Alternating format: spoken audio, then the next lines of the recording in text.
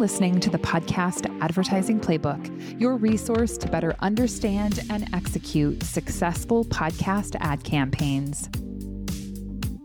Hello and welcome to the Podcast Advertising Playbook. I'm your host, Heather Osgood, and joining me on the show today, I have Matt Cisneros. Matt is the founder of Backyard Ventures. Welcome to the program. Thanks for having me. So I'm really interested in your business because you specialize in podcast advertising, but you also do other things as well. Can you tell us a little bit about Backyard Ventures and what you do? For sure. So Backyard started about 4.5 years ago. I previously was head of sales for a publisher. And so I was more on the digital media side of things. And as you know, podcasting came in the scene in like 2014, 2015. And so at my previous company, I learned a lot about podcasting and got really interested in it. And so fast forward a few years, I helped sell that company and launched Backyard 2019. And so we started as, it was 2 podcasts and myself, just hoping to be able to monetize those with kind of the background and understanding that I had. And it kind of just kept going, right? It was kind of a snowball effect of I always say fear of failure. So working, a little harder than I think most would. I had just bought a new house, had a kid, and that'll do it. Obviously make things work. So yeah, it started with a few podcasts, scaled, and we had creators that had other mediums and other channels. And so just learned about other verticals that existed and turned it into an all-encompassing kind of partnerships monetization company. I love that. I know that podcasts are really great in terms of kind of building a campaign around podcast advertising, but obviously you can add other elements to the campaign as well. And so essentially what you're saying is that your content creators aren't just podcasters. They have other platforms where they're getting a lot of traffic. So you're able to facilitate a sponsorship or advertising buy across those. Is that the case? Absolutely. So what started is just placing, individual spots, host-read spots across a podcast. I ended up learning that obviously a lot of these buyers on the other side of the table don't handle just podcasts, right? So they're in the conversation, they're telling you they're really busy with also booking out all of their other campaigns. And so in doing that, I just got curious, I guess, and said, okay, like maybe we can figure this out. And so in inching one direction or the other, it kind of just led to more opportunity. And I know that, our creators were always like, we want more 360 approach. Absolutely. Well, what we noticed, and I say we, at that time, it was probably me and one other person, was if we can fill those holes and gaps, like we're kind of the one-stop shop and it keeps everybody really happy. So in doing that, I think I'll say what I'm good and bad at. Like the good part was seeing opportunity, and what I'm bad at is doing 100 things at once, right? Because it's really hard to do so. And so I would run 5 or 10 deals and say, hey, there's opportunity here. Let's hire somebody to fill this void. Mm-hmm. And so continued to do that and making the company scalable. And my background, as I mentioned, came from the digital side. And on the publisher side, you've got overhead expenses of a lot of employees that are content creators. Whereas, as you know very well, like this business, the overhead's different, right? We're selling more, we're doing more partnerships. And so I figured I was like, if we can bring people on where there's an ROI per, additional head, and we still can continue to grow revenue and connect the dots or the web that we kind of gotten ourselves in, there's a lot of opportunity. And so in doing that, I think we've done it really well. I smartly have hired people smarter than me to help grow the business and, continue just those 360 approach opportunities, where we can. Yeah, that's terrific.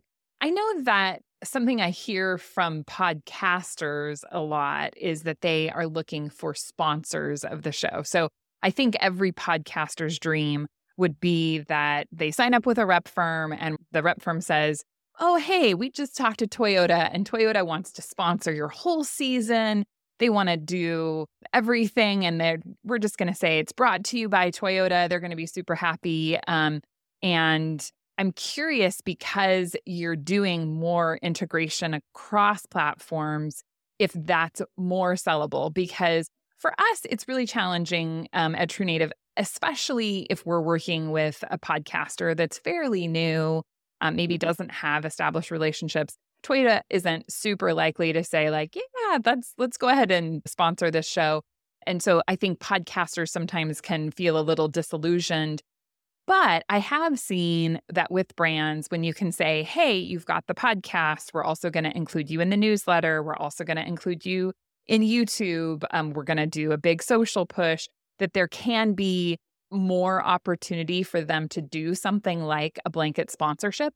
Do you see more of that because you're able to work across multiple platforms? We do. And your example is hilarious because literally Friday, I had a call about Toyota being a dream sponsor for one of our new clients that we're bringing on.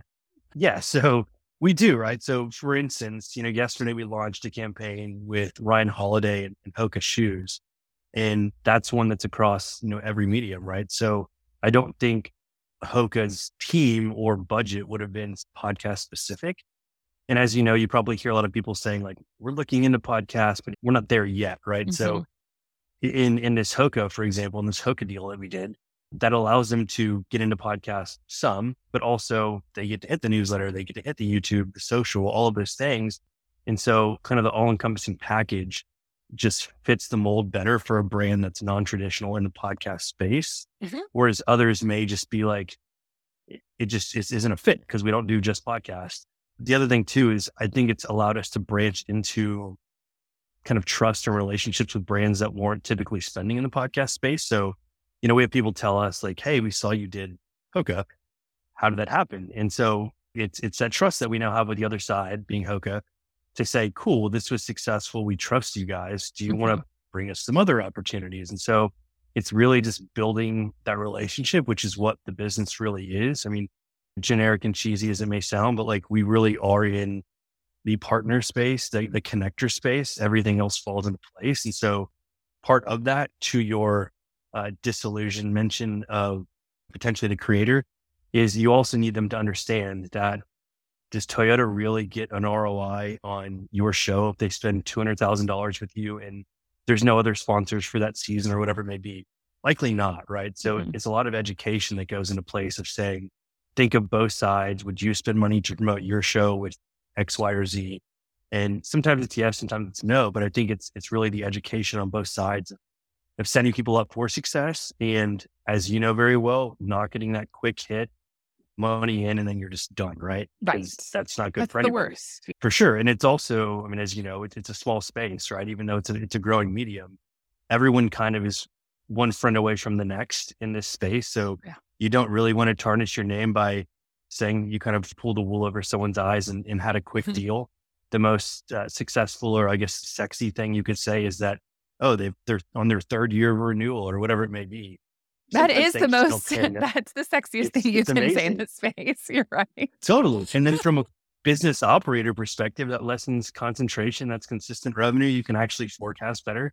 So it's in everyone's best interest for it to work and not just take that quick hit, because as many people have seen, you get those quick hits and then the creator might be like, why didn't they renew? Then suddenly you're not doing your job correctly because you didn't educate everybody as to how it should work properly. Right. What are the KPIs, right? So all those things that go into it are much bigger than just, hey, we're paying an X CPM across Y downloads. Here's a deal. That's not for the longevity of benefit of anybody. Yeah, I totally agree. And I think kind of going back to some of the elements that you said at the beginning, with an advertiser, if you're an advertiser and you're already buying social, if you're already buying newsletter, if you're already buying YouTube, but you're maybe a little more tentative about podcasting, it does seem like it makes a ton of sense to say, hey, we're going to put the podcasting in because it really is a great, medium, but it's warming them up with other mediums that they're already familiar with, that they already have budget allocated for. And I really think, especially when we're talking about content creators, it makes so much sense, because if I listen to your podcast, chances are I probably do follow you on social media, or I probably do get your newsletter. Maybe I like to watch your YouTube, right? So when we talk about multiple impressions, and of course the positioning is going to be slightly different each time, then it doesn't feel like I'm just hearing this audio ad over and over, but I'm getting multiple impressions on this brand with this, campaign. And I could see a lot of success happening with that. Totally. And I think I am fortunate to have come from a digital background because we were always pitching kind of the platform agnostic approach. So when you get to that on the podcast side, you're doing that in an education format, saying like, you're going to pay for this banner ad or whatever it may be elsewhere for an impression. Like, why not really put yourself in a position to have the audience see you multiple times because it's fandom, it's influence. It's not just, if you're going to download a podcast and go through the process of learning about a show, downloading it, actually listening to it, committing time, we're in a pretty busy world. So every hour that you allocate, someone can actually say, my hour was worth this much money. And so what are you getting out of that? And so if somebody's influencing you on something, I guess two components here. One, there's value because you're saying something that they care about.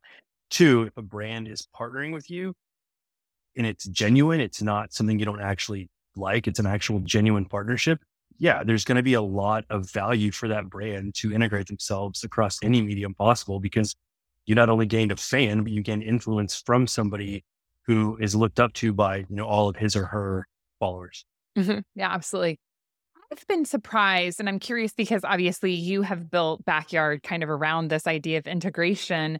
I've been surprised at how few podcasters have other channels that they pursue. I know that we really encourage the host to look at what are the other things that you're doing, and are you building an email newsletter? Are you working on social media? Where is YouTube kind of in your strategy? But it feels to me like we talk to podcasts often where it's like they just podcast and that's kind of it. Have you found it difficult to find those kind of influencers that are creating content across multiple platforms and succeeding, right? Because sometimes they're like, oh yeah, I got a YouTube channel and 50 people watch my video, So, is it challenging for you to find those content creators that really can reach a good audience across platforms? I would say yes and no, right? So on some of them, we're not necessarily looking for who has all aspects. So for instance, there's somebody I spoke to the other day who's kind of a niche golf newsletter. I say niche, but if you're a fan of golf, you're pretty in. And so when you get someone like that, who our typical onboarding of a newsletter would be like 100,000 opens, this guy had 50,000. But when you're getting that many diehard people, like, as you know, conversions on niche stuff is really high. And so he might have a Twitter account with a few 100,000, a newsletter with, call it 50,000 opens. But we then have that conversation of like, hey, let's sell your newsletter. Let's make you some money so that you can utilize those funds to build out a YouTube, to build out a podcast, all of these things, because you're making $0 currently, right? There's no AdSense on a newsletter like YouTube. For YouTube, it's saying, hey, how do we build this? Who would be a good co-host? All those things as well. And I feel like we do a really good job at educating each of the creators as to what actually makes sense to get them to the next point of a vertical. And so some of them that might have a big YouTube and want to do a podcast, we say, cool, we can handle your programmatic. We can help you with guests. We can do all of these things, set you up for success. So that at the very least, you're widening your visibility as a creator. And so I think that's really important for, as well as I do, there are a million podcasts out there that are literally waking up right now, having their coffee, creating a podcast, and, they end their day whenever they do. Not saying they don't work hard, and they're able to pay their way, right? So there's so many that we don't even know that's true. that might do that. And they randomly have a Twitch, or they randomly have a Patreon. And so that all adds up. They can truly create enough money to pay for their lives. Those are so many we don't know about. And so as those grow, I think it allows Backyard to have an opportunity because we're doing it across the board. And then we get these intros because people are like, well, they can do X, Y, and Z. And so I wouldn't say we're searching on a broad scale day to day, but I think we're fortunate that we've done it well enough that we do get a lot of intros from people that say like, hey, he has X, Y, and Z. Can you please help? And so we're just in a fortunate position that we did it early. And I think we're well connected, but it's really hard to seek out somebody who, imagine building a football team and it's like, we need this player to be the smartest, the fastest, the whatever. You're not going to get all of those qualities across every single creator. But I think it's monitoring the ones that you can do that for, and just kind of filling the gaps otherwise and hoping they fill out as things rise as a whole. Yeah, for sure. So diving in a little bit more specifically on podcast advertising, what has your experience been with new advertisers into this space? If somebody came to you and said, hey, Matt, I want to create a podcast campaign, but I've never done it before. How should I create a campaign? What would you say? What are some of your recommendations? Totally. And so we do this all the time. We immediately tell them like, whether you want to work with us or not, we want to educate you. So we will literally say, how much do you want to spend? Right. So we had a brand the other day that surprisingly, I mean, their first campaign was $50,000. And for a brand who's never done that before, that's pretty impressive. And so we tell them, we're like, given the tools that you likely have as well, all the back end access to who's spending where, like what do they look like brands, all those things. And I immediately tell them, I say, make a mood board, right? Like what brands are you like? What brands are you not? And that doesn't mean that like, is Athletic Greens like Organifi? It means, does Athletic Greens identify with Hoka, who identifies with brand X or whatever, but also Sure. say who you're not, right? Mhm. So I think we spend a fair amount of, I by no means want to say free time or free advice, but like that's just part of, I think, rising the industry. Mhm. And so we have them send us brands that they're like, brands that they're not. And we then pull a bunch of comps for them and say, hey, here are the types of shows that are getting renewed across, if we say Athletic Greens as an example, right? And so we're telling them like, here's who's performing well because they're getting renewals. And so here's a niche that maybe you didn't know of. Hey, we have on our roster, we have 7 shows that are like that, but we can refer you to 10 others that we don't work with or whatever it may be. And so we also see ourselves as like kind of media planners, right? Like that's part of our expertise because we want you to come back to us. We want you to also speak highly of us because we're helping you during a time that you don't really know what to do. Mhm. And so in a non-braggy way, I mean, I think they see us as almost like, I know a couple brands for sure see us as almost consultants, right? Sure. Like they keep coming back to us and say, what are your thoughts here? Like, what do we do here? And Mhm. on my end, that's just what the company was built on. It's connecting, educating, and trying to make this just an industry that has longevity and opportunity. And so I think if we're not even forefront, if we're just good people and we do what you would want from somebody else, Mhm. ideally, but you're not going to ask for it, like things typically work out. So I would say that was a long answer, but to shorten that, we try to help them plan however possible and know that if we can be a resource and we can be a subject matter expert, then they're going to come back to us and it's likely going to pan out for us long term. I think that is absolutely 100%, something that I agree with and subscribe to myself because there is a, rising tides, raise all ships kind of mentality. And Yep. especially in podcasting when it still feels like uncharted territory a bit. And if you're a brand new brand, you've never been in podcast advertising, you don't know exactly where to go.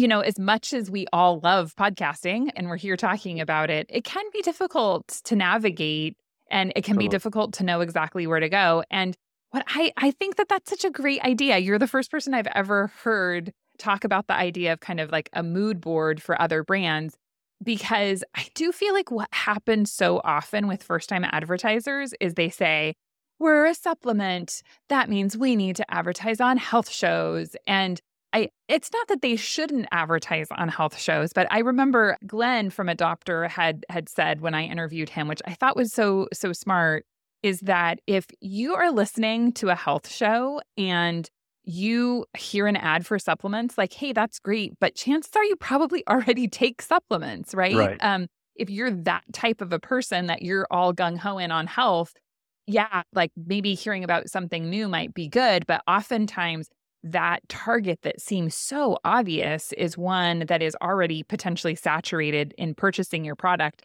And what I love about what you're talking about is it's creating that commonality between brands. And as you said, if I know that as a company, I identify really well that my same customer is also buying organic sheets, then let's look at what that organic sheet company is doing in terms of where are they advertising. Because if you're sharing that customer, that really allows you to see where they've had success. And as you said, from a planning perspective, many of the companies that you can work with out there, like Backyard Ventures or True Native Media, we should be able to go in and say, oh, well, this company is spending X number of dollars on these shows and have seen success here, right? And so then we can say, oh, well, this would be a really good similar show, or maybe it's the same show that they're seeing success on. Because part of what it is that I think we're still struggling with in this space is ultimately it's about reaching the people who are going to purchase your products and services. And we still don't have as transparent demographic information on listeners as I wish we did. And so Right. I do think that can present challenges sometimes because reaching the correct end buyer is what's going to create success. And if we're not reaching the person that's going to purchase your product, we're not going to see success there. So I really think using tools like that, I'm sure, are really helpful. Absolutely. And I think as a whole, it's just, I think we all get so busy day to day in what we're doing. And you almost forget that there are nuances that you may not know, or they're just new things. And so when you take a step back and you're like, okay, I'm putting $1 in, or I only have $100 to spend. Like, how do I do it? You don't necessarily like spray and pray, right? If you have a budget, like that's not the way you would do it. Test micro, see what works, and see what other niches might work. And you try to infiltrate those to get a good performance. But also, I've told many companies this, like, you're likely going to light some money on fire, and that's not fun. Nobody wants to hear that. But if you take a slow approach, or you're fine by that, you're fine by awareness, which, as you and I would probably both agree, we want every campaign to be awareness, right? Because everybody wins. But as a whole, it's like, we don't want to taint your feeling about podcast advertising because out of the $100, 98 of them were lit on fire, right? 2 actually gave you some good feeling to return to that. You're likely not going to return if that's your success rate. So I think just trying to empower them to make small, right decisions that are grand scheme going to be beneficial for the company. It's almost like you're an internal consultant for the marketing team, just saying, here's what I would do. And it pans out. So I think, just having that relationship goes a long way. I totally agree. I think it's really challenging with advertising because realistically, if there were a sure thing, then every company would just dump money in, right? So like if we knew, hey, we could put $100 in and we're going to get 150 back, who wouldn't do that, right? Like everybody's going to do that all day long. And advertising is obviously important, period, to growing a company.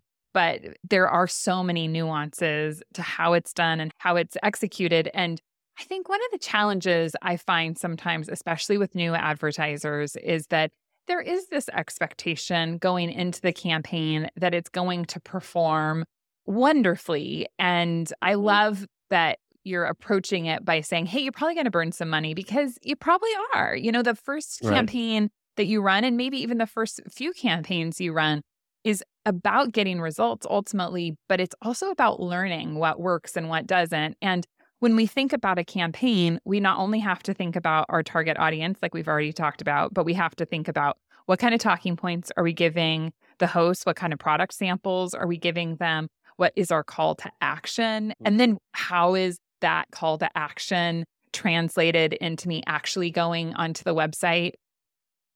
I mean, I get so frustrated sometimes because I'll have advertisers in the podcast space and I'll be like, okay, I'm going to use their promo code. I'm going to make all this work. And I try to buy the product and it just turns out to be such a big hassle to figure out even how to buy the product using the code. Or I go on the site and it's like, oh, well, I was going to get 10% off with the code, but there's a pop-up that says I can get 15% off if I just push right here. So all of those are really important things for advertisers to consider when you're approaching it. And if you can look at each campaign and say, hey, these are the things that I'm going to learn in this campaign. When this campaign ends, we're going to iterate again and we're going to take those findings and perfect. That's what you do with every sort of advertising, right? Whether it's social media, whether it's digital, you're always looking at what's working and what's not working, trying to test as much as possible to improve each campaign. And it sounds like you guys are really coaching people through that. Definitely. And, we've worked with brands, whether it's somebody who's been in the space for a while or a new one. And let's say it's a new one, we will take the best copy that we've ever gotten. We'll say 5 of them. And we say, hey, here's what we really think would work well for you. Don't give us 50 points to where someone's trying to fit this in 60 seconds and the consumer is just like, gosh, this is an ad, right? Like, make it an integration, make it something that actually feels like a partnership. For instance, Bird Dogs Shorts, right? Like they've gotten into podcast advertising. We were the first company they ever worked with to do this. And we told them, we were like, y'all are a fun company. I don't want to say non-serious, but like it's kind of satirical fun. Sure. And I told them, I was like, give your 1-second spiel and then a CTA besides that, like your fun vibe of the company is to get the host to make it as fun as possible in their voice.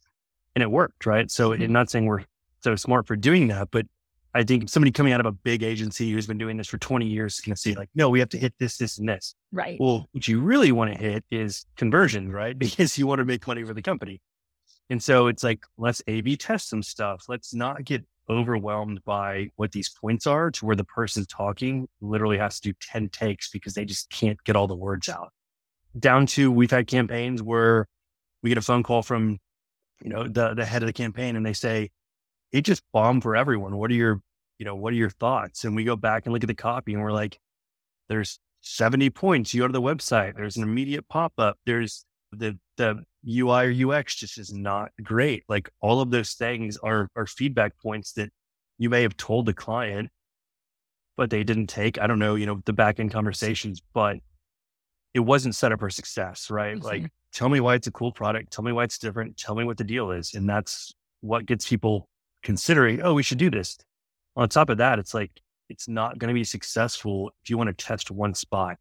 Like, it's not going to work. Right. So, we need some frequency and we're oftentimes saying like, hey, here's the frequency we think would work for this campaign because of X, Y, or Z, or we have this guest coming on it really complements your product or whatever it may be, right? So like, let's find, it's more work, no doubt, but like, let's find those reasons as to why it will be successful rather than just hoping the natural audience is going to gravitate toward your product and say, okay, cool, it worked or didn't. Because I would argue, and this is without any fact, I would say 50% of campaigns, there likely could have been something altered to make it better, right? Sure. So why not take that little bit additional time for everyone? Because what does that do? That means you have less outreach for new partners.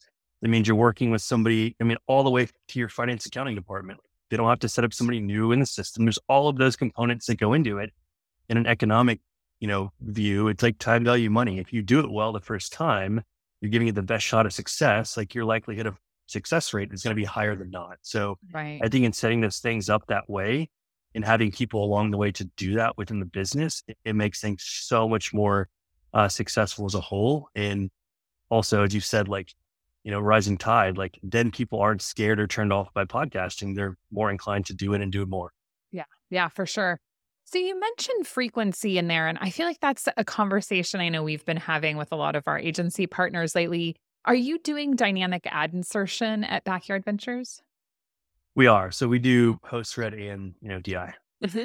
And are you finding that, I think one of the challenges a little bit with dynamic insertion is the frequency, and you want to get enough frequency in front of your audience that they know about the product, that they've heard it, but there also can be a burnout factor where they're like, gosh, I've heard about this product so many times, or I've heard the same ad 10 times. We've all been there where we're like, not this ad again, right? So when you're advising someone, is there a frequency number that you feel like is the right frequency number, or how do you determine that? So like from a copy point perspective or from the perspective of, do you run it on every episode that week? Yeah. I guess I'm curious about both, because I do think that there's a couple of different ways of looking at it, right? Where it's like with dynamic insertion, we can say, hey, anybody who listens to this podcast within this time period is going to hear your ad. Yep. And there's nothing wrong with hearing about Hoka 5 times this week, maybe, but do I want to hear the exact same ad 5 times? Totally. Whereas maybe I heard the Hoka ad where they talk about how you can stand longer in them, or maybe I hear a Hoka ad where they talk about how it heals foot issues or whatever, right? So it's like you could use different angles, and I'm okay hearing different ad reads for the same company. I always think about Progressive. Like they do so many, like they have such a wide range of ads. It's like Geico's going to have the lizard, right? So every time we're going to see that lizard. Totally. Whereas Progressive has so many different takes, and they've done some ads that are just super humorous. And so I might be sitting there watching TV and see 3 Progressive ads back to back. But if they're all 3 different, at the end of it, am I going to be like, okay, Progressive, like obviously you bought some remnant inventory here. Yeah, sure. But Also, I'm going to pay attention. Whereas if it's the exact same ad 3 times back to back, I'm going to be like, dude, stop. Right. Right. No, So I don't know. What are your absolutely. thoughts?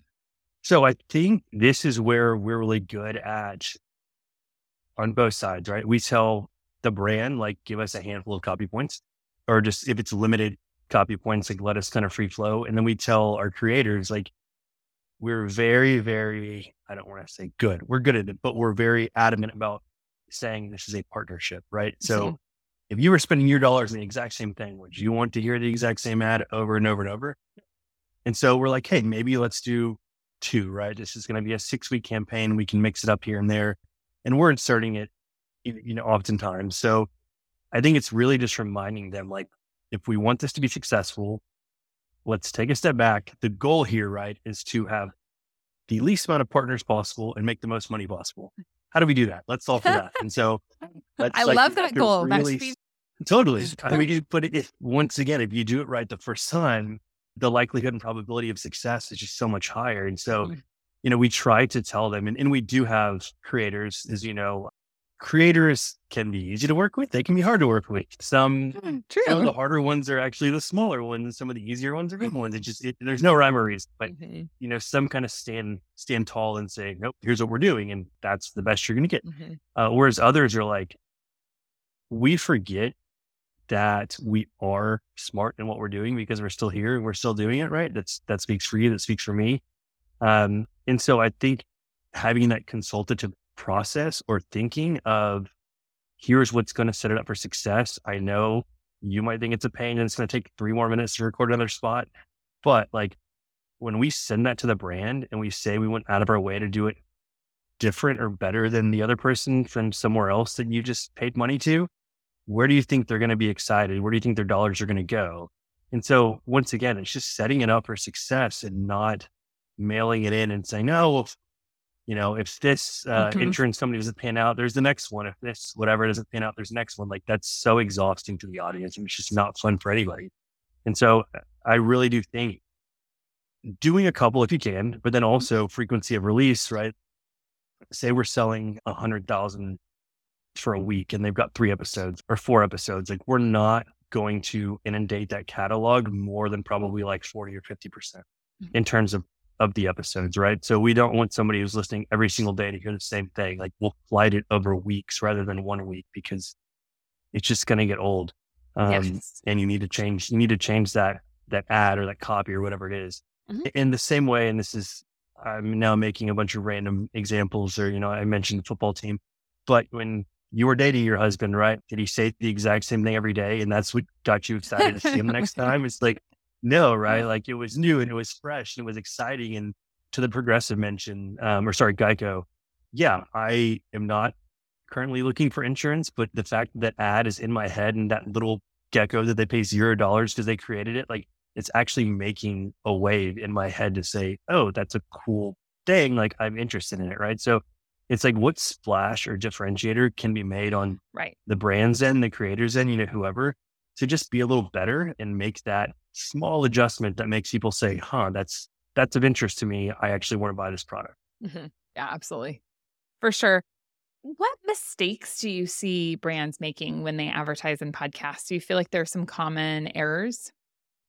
I do at times. I mean, I think let's say a brand goes to an agency or a brand's holding it, internally.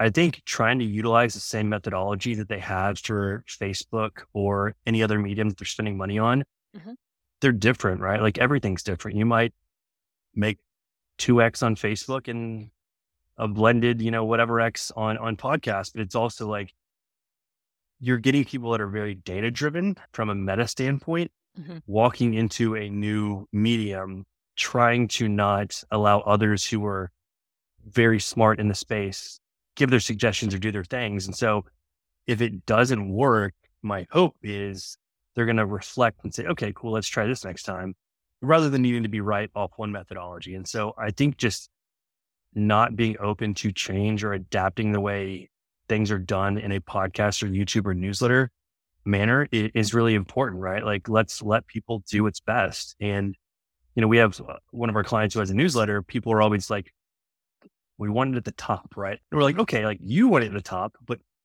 he's never done it at the top. We've had a ton of really successful campaigns.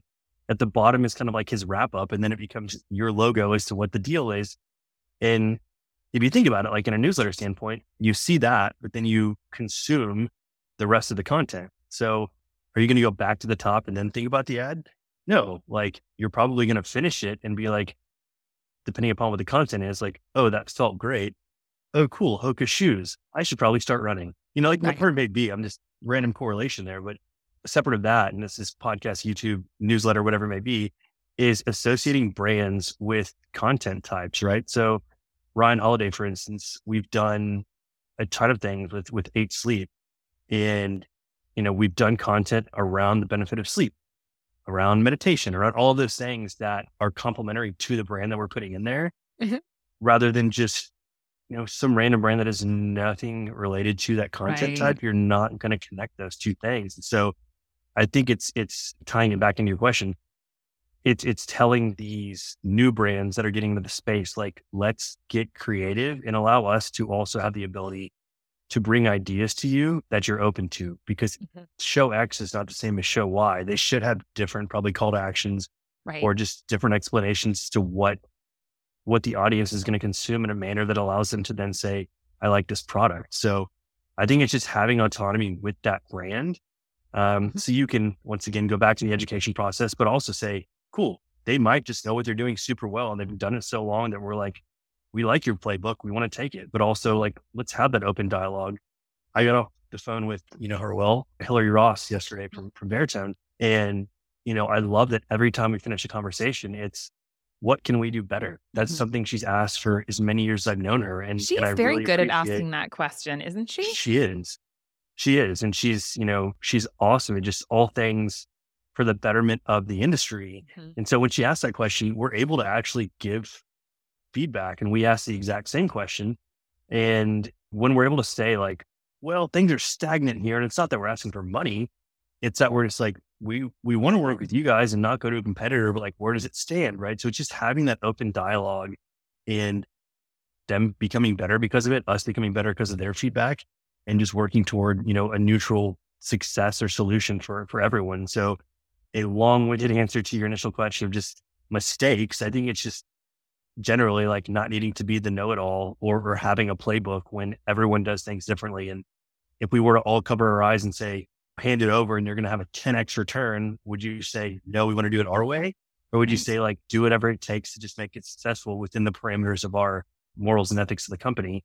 But as long as it maintains within those guidelines, it should make it work. Right. And that's why you're buying into an audience for that fandom or that tie to the host. Yeah, for sure. I love that perspective too, that I think is a very natural thing to do.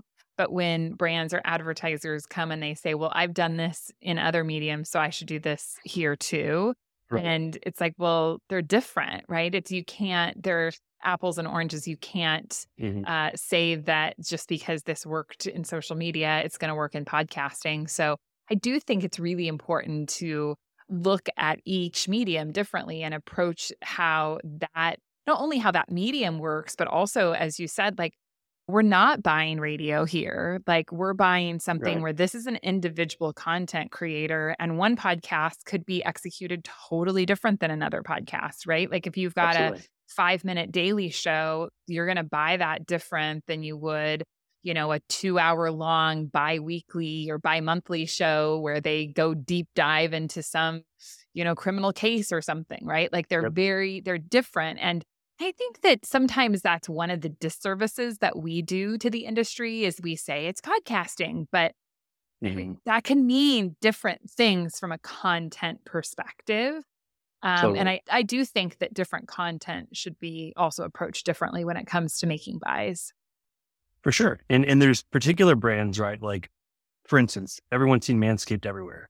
How many years now? Like, since podcasting began, essentially. Long time, yeah. that's a sell that's like, okay, like men, body hair, whatever. Like, it's very easy to digest what the intent of that is. If you are made in cookware, right? Like, they're also based out of Austin, amazing company, very high quality. It's not inexpensive. It's a high dollar product. for them, podcasting didn't work very well because it's a visibility product, right? You need to see that this is elevated. It is nicer. What's the setting that this is being done in when the pot or pan is being shown on video, right? So for them, it's like you want either YouTube channels or you want a simulcast that's large in video because you get that feeling or emotion or whatever behind you as to what the setting is. Words can't say that, right? Unless you're using some big name, some chef of like trusted by so-and-so. Like you can say that all day, but if that's all you're standing on, it's not your product. You're just utilizing a third party to endorse it. So for someone like them, they see a ton of success in TV. Why? It's because you're hitting the audience who household income is X. They're willing to spend on these things. They also, once again, go back to the mood board. They know that they also probably drive a luxury SUV or they live in, wherever. Like they know their audience. And so they need to go gravitate toward that when they're making those purchases or spending those dollars.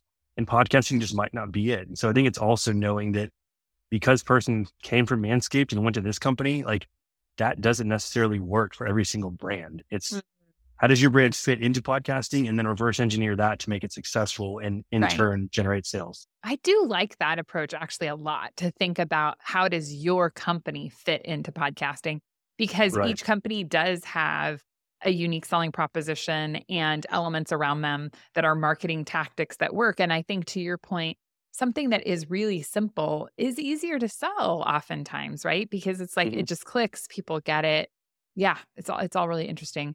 Well, Matt, just to kind of wrap us up, I'm curious, what kind of predictions do you have for the industry? Where do you feel like podcast advertising is headed? I feel like the industry is going to be very, I don't know if middle is the right word, but as we talked about earlier, there's going to be a lot of people that you're like, I don't even know that show. As we've all seen, Joe Rogan, Call Her Daddy, all those people, they get these huge guarantees. Those are running out, right? Like those aren't going to be able to continue. You can't, maybe for Rogan, but for a lot of these shows that were bigger, but not Rogan size, and they're getting these 7-figure guarantees, that's going to slow down. And so I think as a whole, a business like True Native or Backyard, like we will become more successful because there are going to be a lot of shows that need help.